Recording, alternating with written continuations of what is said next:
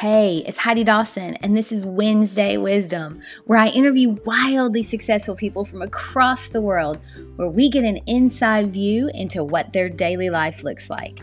Success leaves clues, and on Wednesdays, we're finding them. Join me now for the latest wildly successful interview. Hi, guys. Welcome to episode 122 of the Wildly Successful Lifestyle Podcast.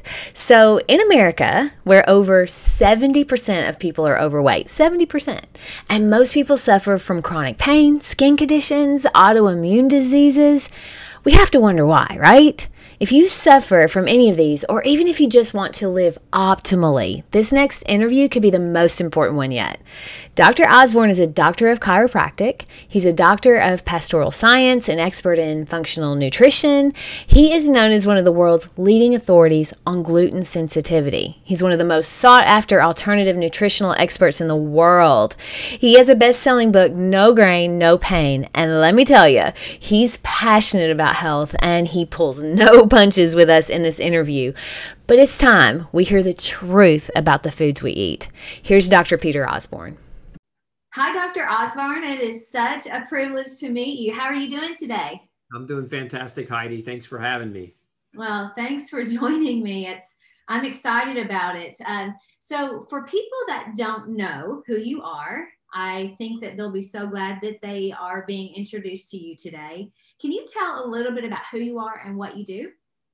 Sure. I do several things. I'm a chiropractor by training. I'm also board certified with the American Clinical Board of Nutrition, and I'm a doctor of pastoral science. And what I do is I help people understand the power of diet and lifestyle change to overcome chronic degenerative inflammatory diseases and autoimmune problems. In a nutshell, that's it. I mean, people come to me from all over the world, trying to figure out why they have rheumatoid arthritis or lupus or scleroderma or ankylosing spondylitis or multiple sclerosis, you name it. And because they've been through the medical model. The medical model is, I'm not anti-medicine. I want to be very clear with your audience on that. Some people, accuse us of, in the functional realm of being anti-medicine. I think medicine has its place, but medicine's place is in acute care management of problems. So if you get a gunshot, if you have a knife wound, if you're in a car accident, if you need to be patched together, sewn together, have an operation to save your life because you have an appendix that's inflamed and infected, we have the best medical care system in the world, and you absolutely should partake of it. Yes. However, if you have a chronic degenerative inflammatory condition, the United States of America is ranked 37th out of 37 countries in industrialized countries in terms of overall healthcare outcomes and quality of care, despite the fact that we spend more, a magnitude more than every other country. It's healthcare expenditure is a multi-trillion-dollar business in the United States. And that's why I think, at least my personal opinion, is that we will never see medicine for the treatment and management of chronic inflammatory diseases go away, because it's big money. It's big business. And that's not to say it started that way, that there are evil people in the back of rooms saying, how can we make people sicker and take their money away from them. I think it just evolved into that. And that's just where we're at. And now that we've socialized healthcare, we basically have said healthcare is a right, which I don't believe healthcare is a right. I think owning your choices and your decisions is an obligation that negates the need for healthcare. And so if you are sick with a chronic inflammatory degenerative disease, this is going to sound harsh, and I don't mean it that way, but all progress starts with truth. If you're sick with a chronic degenerative disease, it is because of your choices, not because you have bad genes, not because you're getting older, not because, it's just poor you. It's you're making choices that don't suit your body's ability to maintain its own health. And so your body is screaming at you. It's saying, make a change. How does your body scream at you? It makes your joints hurt, makes your muscles hurt. It causes neuropathy, causes you to have brain fog. Like, your body is really just trying to tell you, do something different, because we can't handle it. We're breaking down now. But Most people want to ignore that, take a pill, and subjugate the symptoms. And when you do that, what you actually are doing, that's why I call treatment of chronic disease is pseudo compassion. It's not compassionate at all. Is it compassionate to lie to somebody so they can continue living a lie? No. It's like, is it compassionate to give an alcoholic a drink because they're on a binger and they're craving it? No, it's more compassionate to tell them the truth. You need help, and these are the changes that you need to make. That's true compassion. Yes, it's so refreshing to hear that, and to hear it from someone who's so passionate about it and knows what they're talking about, because I happen to agree with you. And I think that, again, medical doctors are there for a reason, and they are good. But I also think that it's more sick care than health care, right? So you're really just taking care of symptoms of sick people, not trying to get them to be healthy. And so I agree with you. And I love hearing the truth, because you're right. All progress does start with the truth. So on your website, and I was telling you a little bit before we started recording, that I watch the success videos of the people that your clients that have met with you. And literally I'm sitting there in tears, because I feel there are so many things, I'm not that old, and I feel like my joints hurt. And when I don't eat certain breads, or I don't eat white rice and things like that, like I feel like a new person. And I don't really think people understand the connection between food and their body, and food and their mind, and their happiness. So talk about, and you have a little bit, what are some of the symptoms and problems that you've seen helped or eliminated because of your programs that you've put together? You name it, I've seen it. I've seen multiple. I've seen people get out of wheelchairs. Wow. With multiple sclerosis and Parkinson's disease. I've seen people who had 6 months to live a full life. I've been practicing 20 years. One of my first patients early in practice was a little girl named Ginger. She had a terminal diagnosis of juvenile rheumatoid arthritis. From the age of 2, she was medicated with a very potent anti-cancer drug to suppress her joint pain, because they didn't have another solution. Yeah. And her mom brought her to me in desperation. I mean, the doctors literally, this is what happened. They looked at this woman and they said, you need to go home and get your affairs in order. Your daughter has about 6 months to live. And this is after she trusted them for 7 years to do the right thing and take care of her. And so she brought her to me out of desperation. And what we found out with this little girl is she had a gluten sensitivity, and she was reacting to blueberries. And every morning her mom would make a blueberry smoothie for her. And that was breakfast, because blueberries are a superfood, right? And as Lucretius, the Roman, said, and I'm paraphrasing here, one man's food is another's poison. And this is why food doesn't get the respect it deserves, because people don't understand that food can be the greatest blessing in your life, or it can be the biggest curse, but it works like a slow poison. Not everybody has a peanut allergy where their lips swell and it's super obvious. Right. There are levels or degrees of reactivity against food. And sometimes those levels and degrees cause autoimmunity, cause chronic inflammation that leads to autoimmunity. And it doesn't cause the hive outbreak or the lip swelling or the eyes and the watery, eyes and mouth and nose and the allergy symptoms that we associate with an acute or a very quick response allergy. So we have what are called delayed hypersensitivity responses, and those have a window of 3 hours to 3 weeks. So imagine if you're eating something every day for breakfast, all it really does is cause you to feel bad all the time, so you never can figure out why you're feeling bad. And this is where people get stuck. They don't respect food. Medical establishment has zero respect for food. I know this. I train doctors all over the world. Right. And when I first started doing this, one of the things that surprised me the most, because I didn't know, this was, almost 20 years ago, I would talk to different medical doctors who I would be teaching classes to, and they would say, we didn't really get any nutrition. Because I teach, one of the classes I teach is drug-induced nutritional deficiencies, how medications cause vitamin and mineral deficiency. And I would teach that to medical doctors, because obviously they're prescribing these drugs. They need to know the counter side effects. And they would come up to me after the lectures and say, this is mind blowing, because this isn't anecdote, by the way, either, Heidi. This is like, when I present, it's research study after research study after research study that's been performed by PhDs and MDs at academic levels, identifying these problems. But because it's not taught in medical school, these doctors are graduating and they have no clue. right? And so when I talk to them after these lectures, they're like, I got maybe 3 hours of nutritional training in my entire medical curriculum, and what they taught us wasn't even nutrition. It was, you don't need to worry about nutrition. Nutrition's not important. That's what they call nutritional training in medical school. And people don't realize that. You go to a medical doctor, you think, of course they know about nutrition.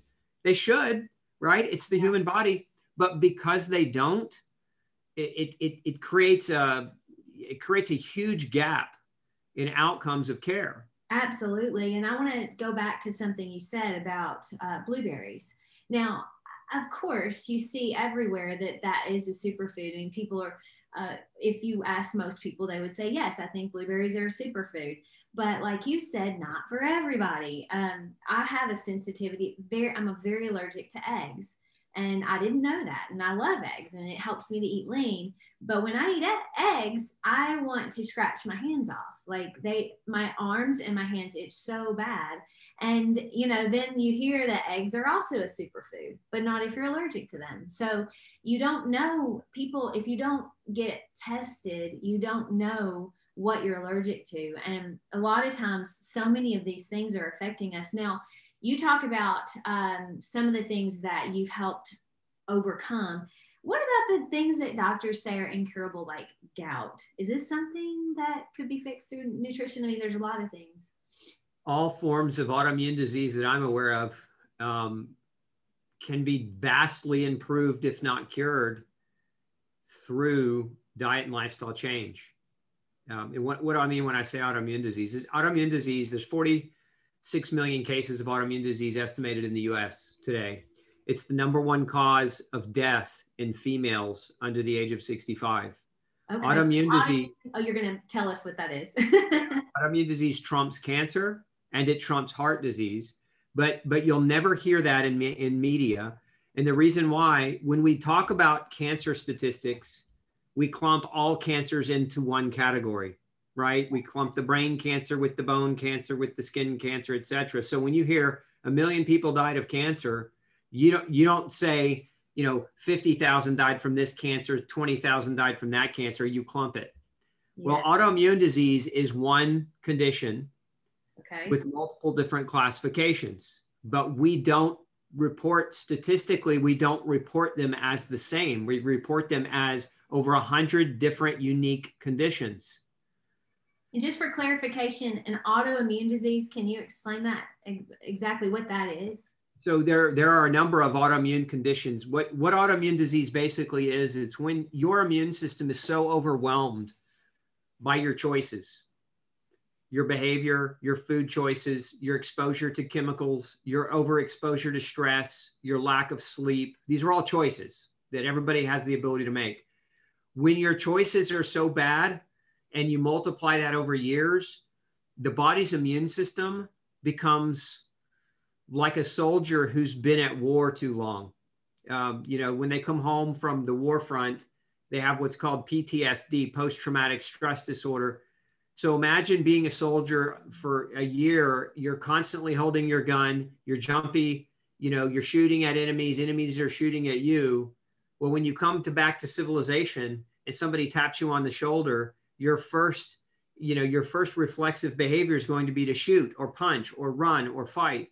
Absolutely. That's what happens to the immune system when every day is a war for the immune system, right? A chronic bombardment of bad choices, the wrong food, chemicals in the food, chemicals in the air, all those things, right? The immune system becomes overreactive.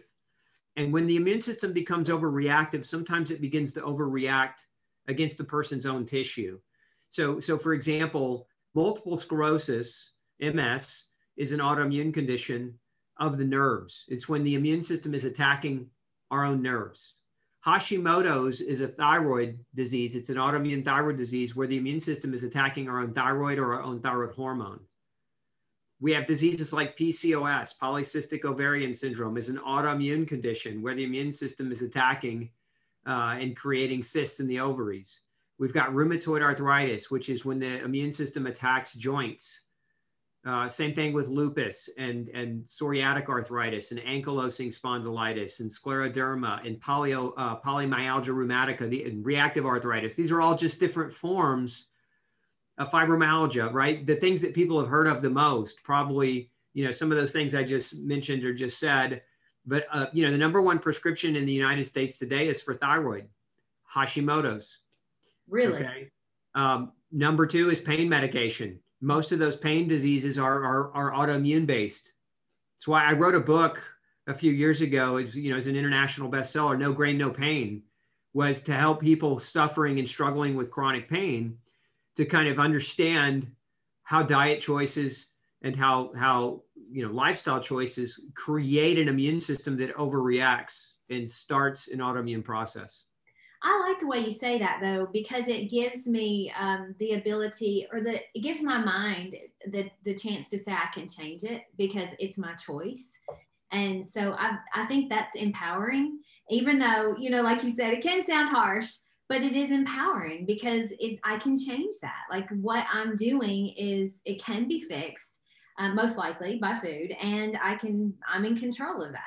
So a lot of people are walking around and they feel really bad and they go to the doctor and the doctor's like, nope, your tests look normal. They're all normal. There's nothing wrong with you. And they know something is wrong. So how much of it sounds like most of what today's health problems are, especially in America, is from our diet. Is that right? Well, it's a strong likelihood that it definitely plays a major role. Test results that look normal. I think your audience would benefit from this. When you go to the doctor and you run some tests, you get back this sheet of paper or this digital handout or whatever it is that it says your range is, X to Y, and you fall within that range, therefore you're normal, right? Right. So my mentor used to tell me, what is normal? Who defined it? And that never lost weight with me, because I always thought, well, that's true. Who gets to define what normal is? And here's who actually defines normal. Labs recalculate their reference ranges about every 10 to 50,000 samples. So let me give you an example. If we look at the 1970s, socially speaking, you could barely find somebody who was overweight. Right. It was very rare. Today, 60% of the US population is overweight. And it's estimated in the next 10 years, it's going to be like 80%. Now, those 80% of people who are going to be overweight are not going to have the same lab references that a bunch of people who are healthy weight are going to have, no. Right? So as labs have, over time, they've changed their reference ranges. Those reference ranges have expanded to be inclusive of illness. So we've normalized illness, right? And we've done that through what are called standard deviation bell curves and reanalysis. But I'm going to give you another example. When I first started practice, normal cholesterol was 280. That was normal cholesterol. And a few years into practice, they dropped the number from 280 to 250. Then they dropped it again from 250 to 220. Then they dropped it again to 220 to 200. And so we asked, who dropped those numbers? Well, when we look back at it, there was a major expose written. I think it was USA Today or Newsweek. One of those major papers had an investigative reporter, and he wrote a major piece on conflict of interest around cholesterol. And what happened in the 80s when the cholesterol drugs like the Zocor, the Lipitor, the statins came out, those drugs became super powerhouse drugs that doctors were prescribing and prescribing and prescribing. But when we looked into, well, why do we keep lowering the cholesterol? Why was 280 healthy at one point and now we have to have it at 200? If you look at the different panels of doctors that convened to make those decisions, they were almost 100% on the payroll for Merck and Pfizer. But the FDA granted those doctors waivers. Even though they had conflict of interest, the FDA said, no, we're going to allow it. Right. And so there's a conflict of interest that also can create lab number changes. When I first started practice, normal triglycerides is a marker for heart disease risk. It's basically measuring fat in the blood.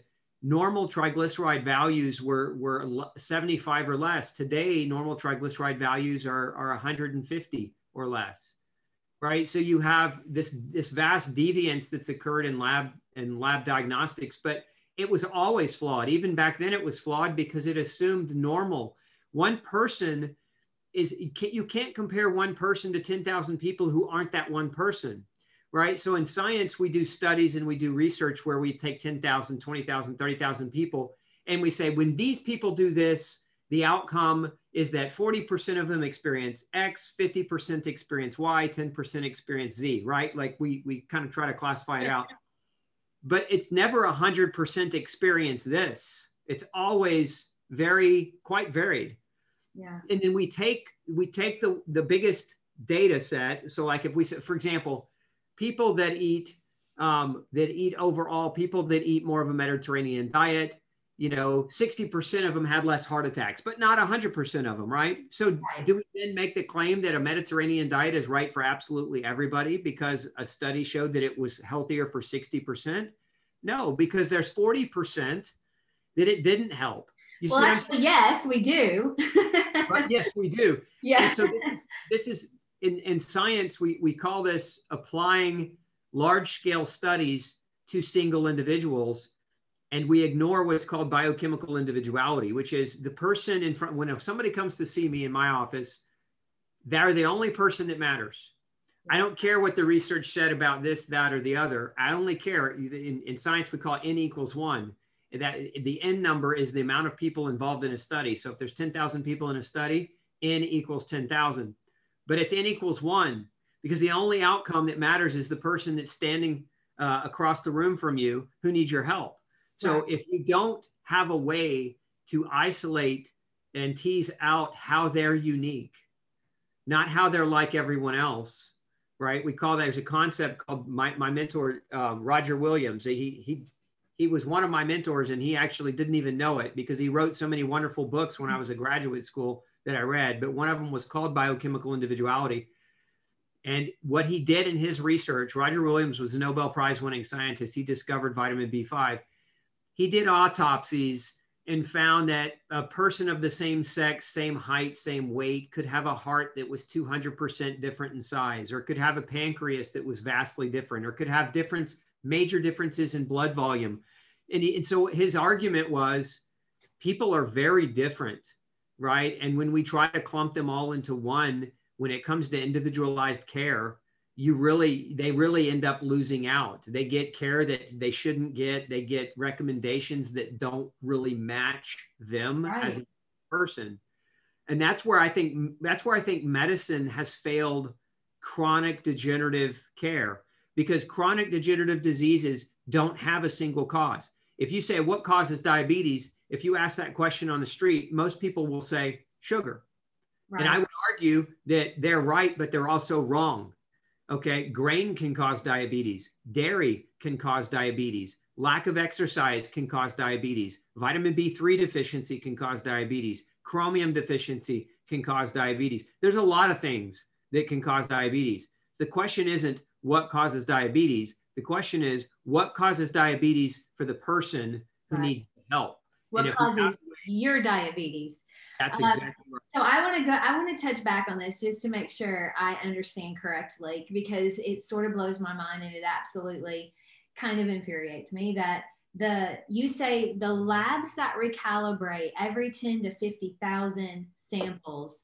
So what you're saying is that a 1970s person who's relatively healthy would be equivalent to someone today that would be very sick in the 1970s.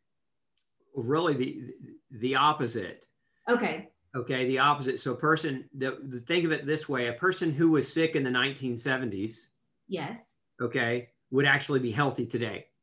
Right. Okay, yes. Okay, because the lab reference ranges may have caught that person because we had a better norm. Right. Okay. So they were considered in the 1970s, they would have been considered unhealthy. Today, they probably would be extremely healthy, and people would be in awe that they're in that good a shape.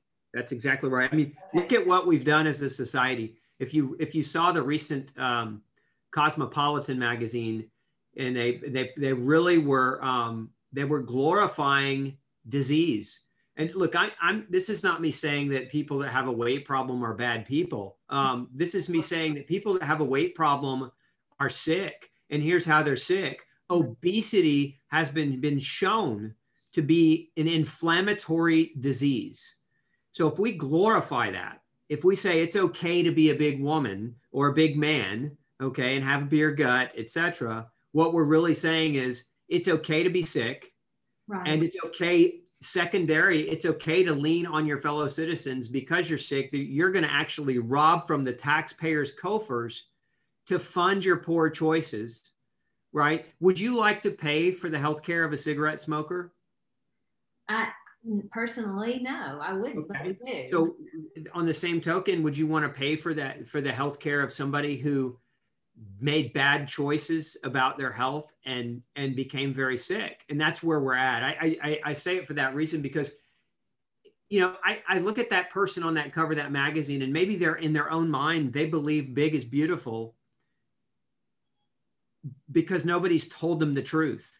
You know what I'm saying? So we're, as a society, we're justifying not offending them, not hurting their feelings, not offending them. We're going so far to not offend people that we're actually encouraging sickness. And that, I think it all, and like you said, there's not these people in black coats in a room, in the big high castle that's saying, let's see how sick we can make people. But what I find is that it's extremely confusing to decide what to eat. And it shouldn't be that confusing. And I wonder, is there kind of a diet that, because not everybody will be able to afford to come see you. And they may not be able to afford to get the testing, but is there kind of an idea of a diet that someone could eat that would be relatively healthy, or is it everything need to be genetically tested? I mean, everything you have to know for your body type. It depends. Let's say that you're watching this and you're a relatively healthy person. You're fit. You're in good shape. You exercise. You sleep well. You manage your stress. You try to eat healthy, right. And you're just trying to say, okay, what do I eat? Because there is a lot of confusion out there. For those people that are already in generally good health, here's what you need to know. There's 3 rules around eating. Okay. If we're simplifying it. Rule number 1, you can't get healthy or stay healthy eating food that isn't healthy. Okay, this is our common sense rule. Now, okay, quiz for the audience. Is a soda healthy?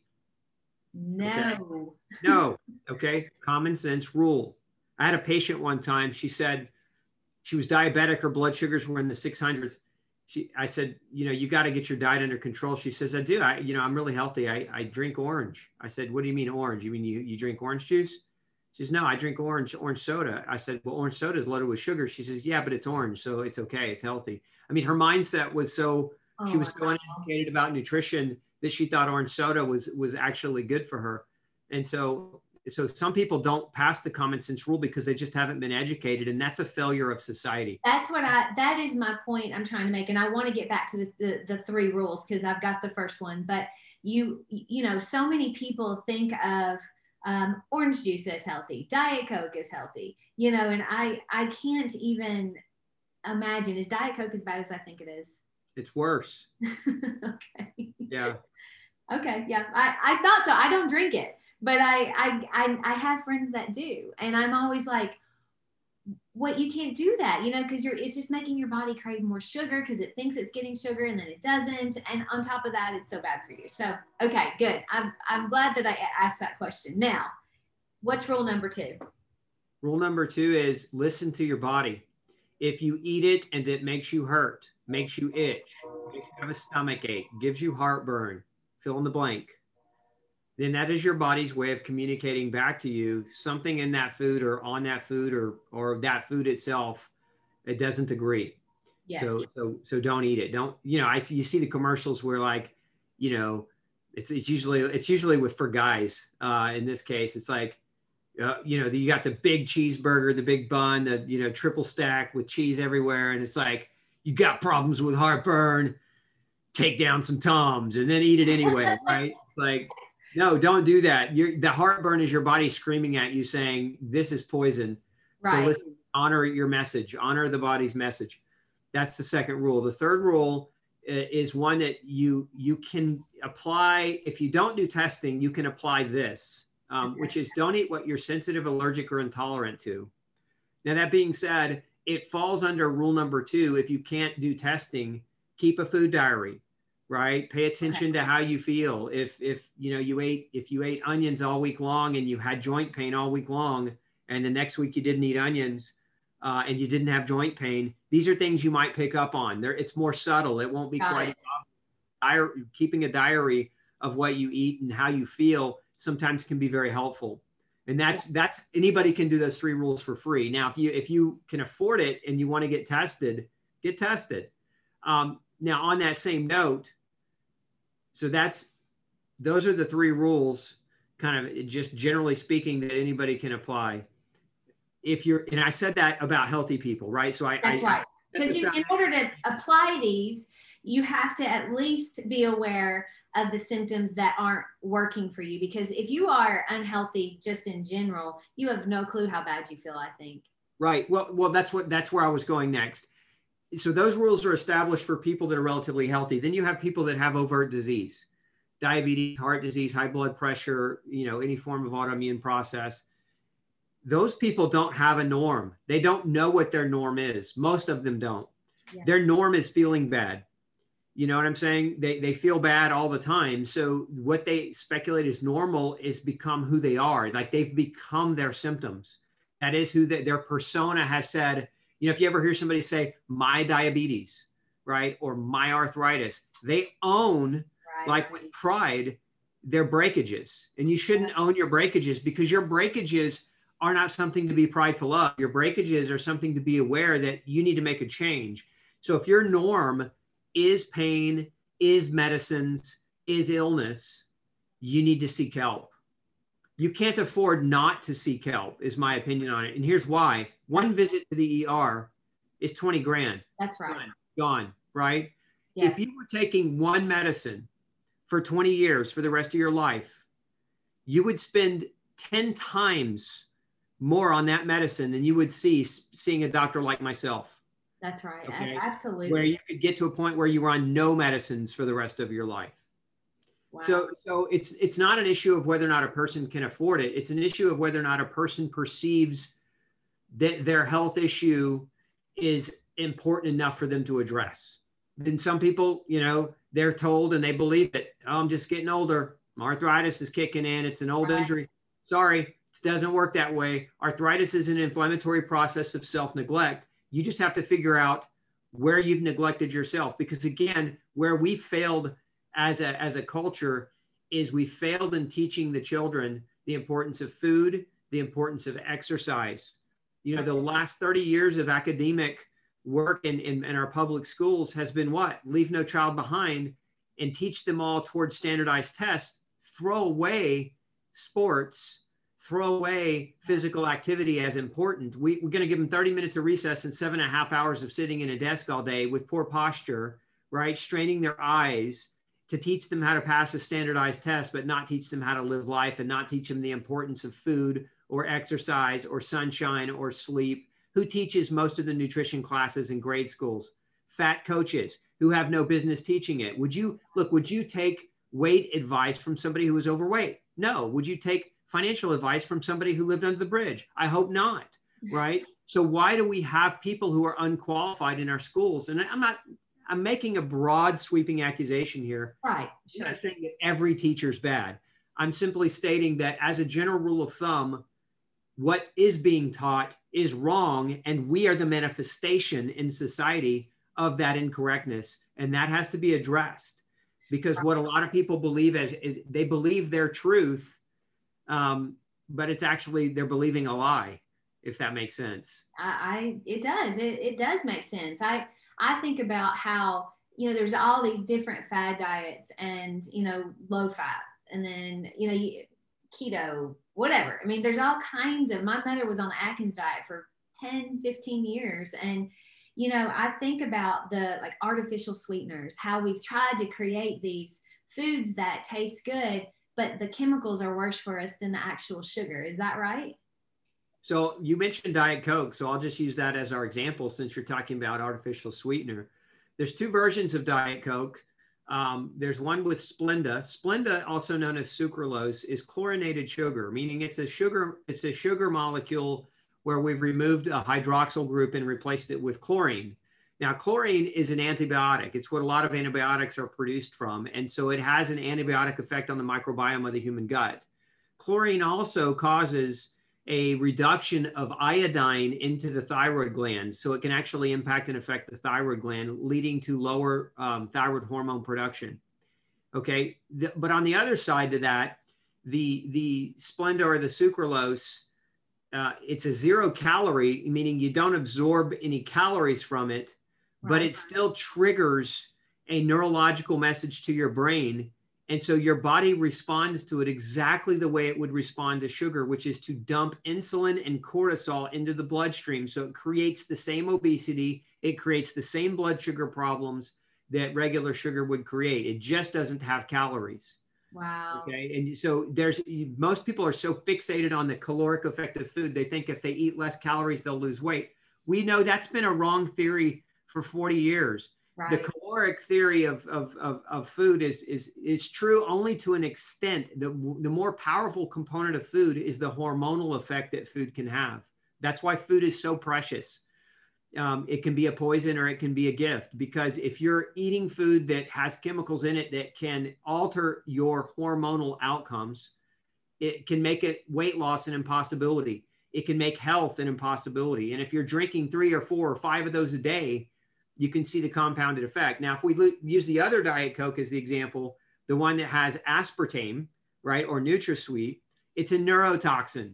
We've known that for years. It damages, it's a trigger for migraine headaches, it's a trigger for neurological disease, and it still raises your blood sugar, and your body still behaves around that artificial sweetener as it would around regular sugar.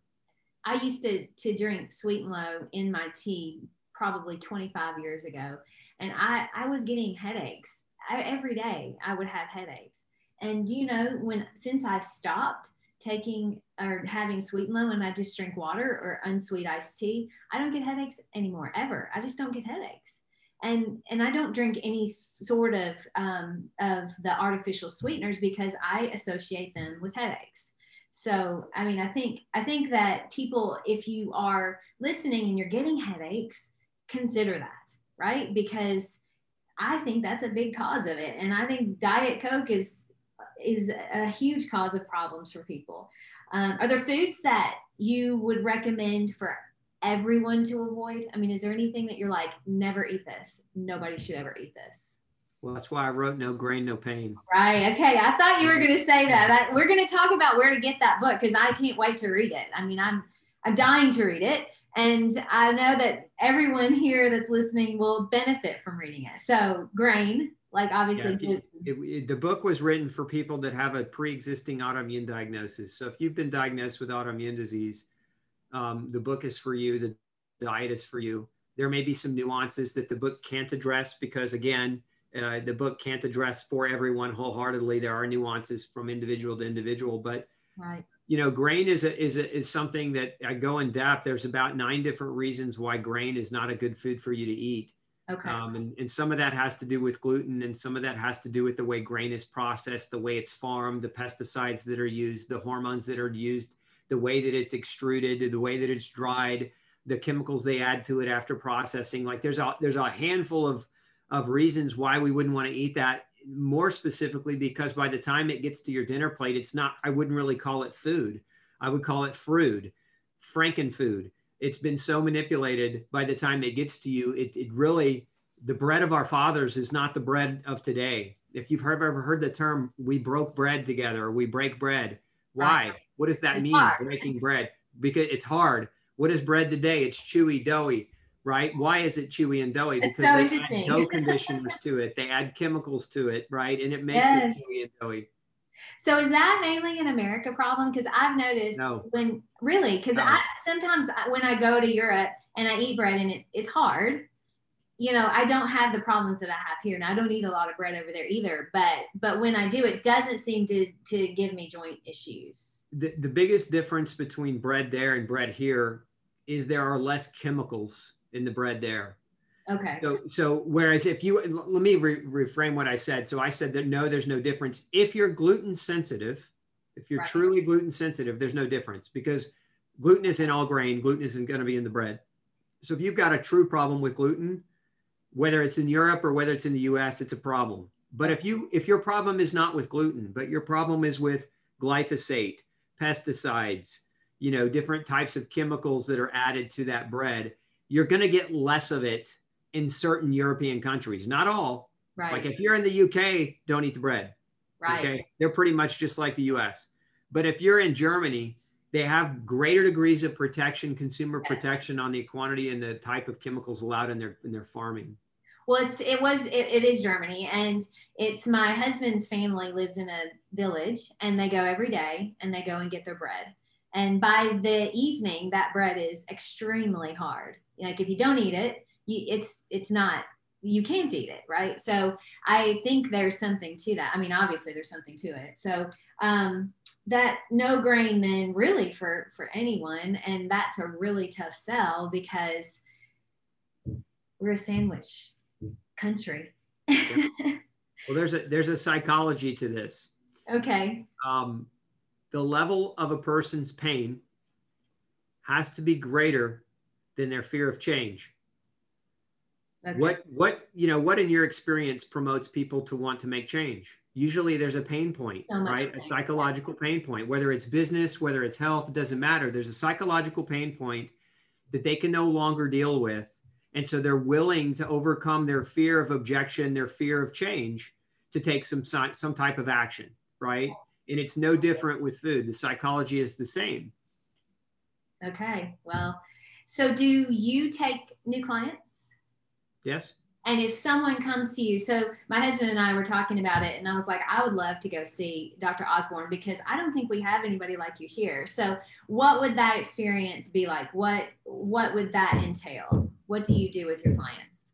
So the first thing we do is have a conversation, and we dive in deeply about their history, right? We do a deep dive on their history. What are they struggling with? What is their lifestyle like? What does their past look like? What is their past medical history? Are they taking medicines? Are they pre-diagnosed with any other major conditions? And we have a deep conversation about that. And then based on that conversation, I'll make some recommendations about what I want to see from an analytical point of view. I'm very objective that way. I try not to guess my clients toward the right path. If they want the guesswork, they can go read my book. They can look at my programs. But if they want the real deal, N=1, then we really have to get objective. And that's chemical analytical chemistry. Which and genetics, right? Like what?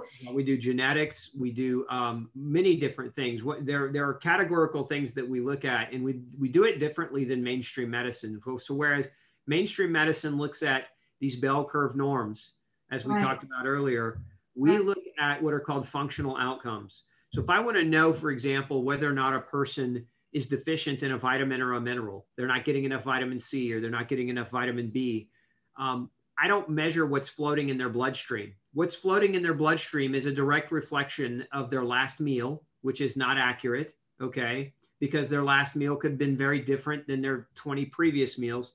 But it's also a reflection of right this moment.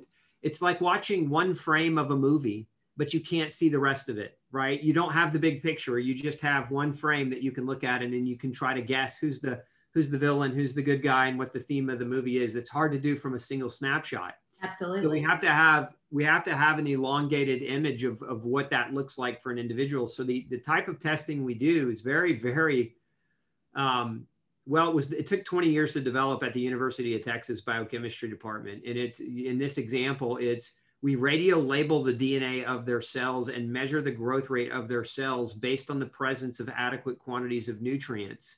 And we use the person as their own control.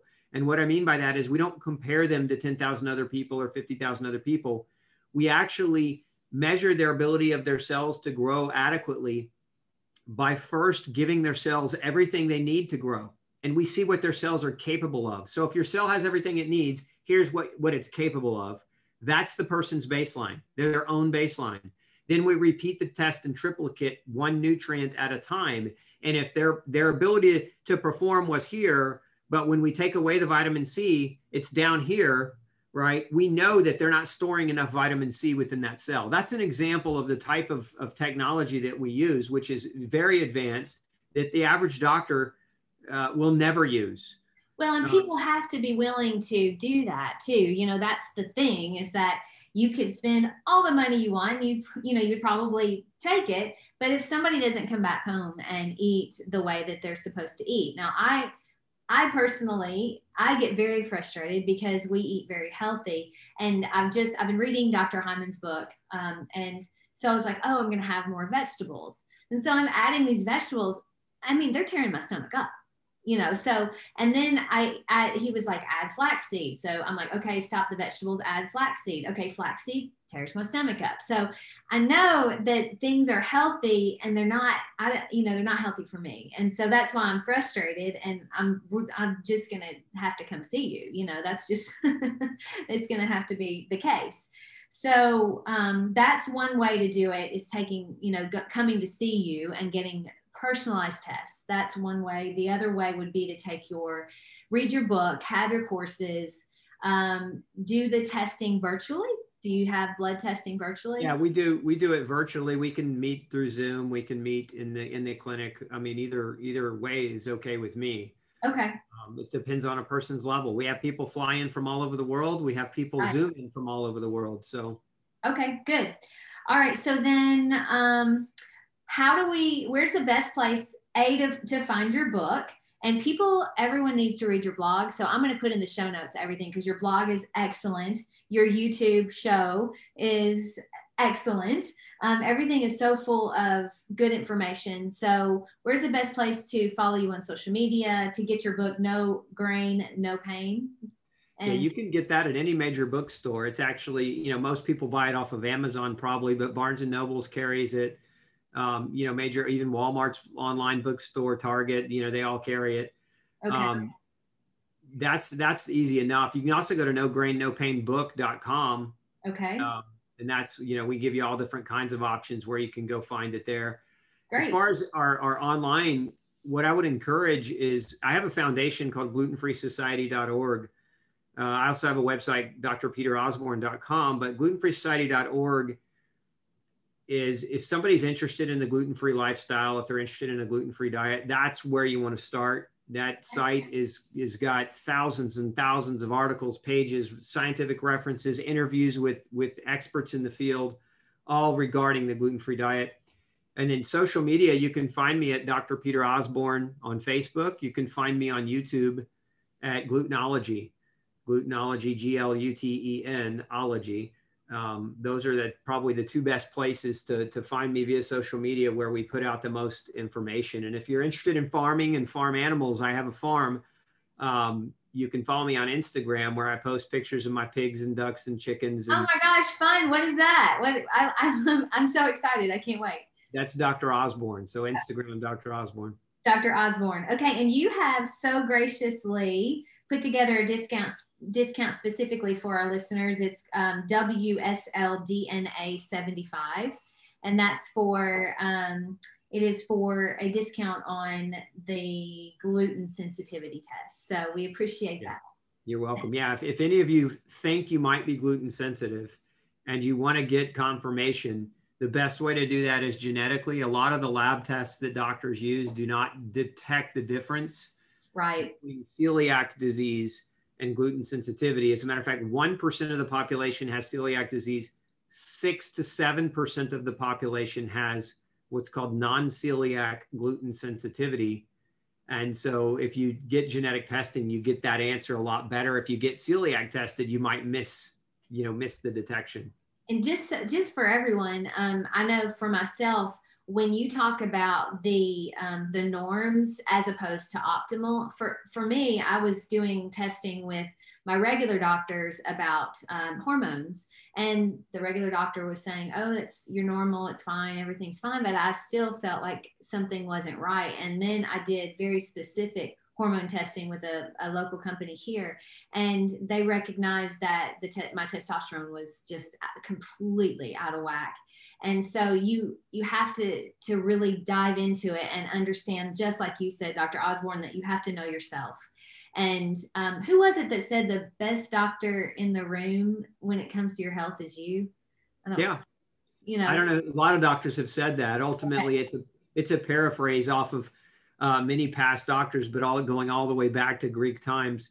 Right. And you are the best doctor. You are the best doctor in the room because, look, no doctor anyone visits is, first of all, they're not invested in you. Like when somebody comes to see me, I'm not invested in following them home and watching them eat and seeing how they feel and do. I mean, I'm invested in them in terms of they're going to get 100% of my brain power and knowledge and everything. I'm invested in that way. But the only person in the world that can be invested in you to the level that needs to be, that it needs to be is yourself, right? And even your spouse, even your family is not going to be as invested in you as you are going to be in yourself. Right. Love thyself. Yes. Right. So you've got to be your own doctor in that sense. That doesn't mean that you try, if you're really, really chronically sick, that you try to be your own doctor and do it yourself. This isn't a Home Depot project, but it means this: ask questions, get informed, be inquisitive, share feedback, right? The relationship between a doctor and a patient should be not dictatorial. Not like, do what I say because I'm the doctor and I'm so smart. They don't like to be questioned though, especially about food. That is the question that doctors like when you talk to them about food, but that goes on a whole nother path. But this has been more informative than you can even possibly imagine. And I know you have so much more knowledge in there that you can give to us, but this is enough for today because it's a lot to take in. And I'm blown away by some of the things that you talked about today. And I appreciate it because you're making the world a better place. And I thank you for that. So thank you for coming on today and for giving us this information. And hopefully I'll get to see you because my husband and I definitely want to come see you. You're in Houston? Yeah, just outside of Houston, Sugar Land, Texas. Okay. All right, great. Well, thank you so much. You're welcome. Thanks for having me. Don't forget to subscribe and share with your friends because we're just going to keep going bigger and better places together. And I love that about us. Talk to you in a few days.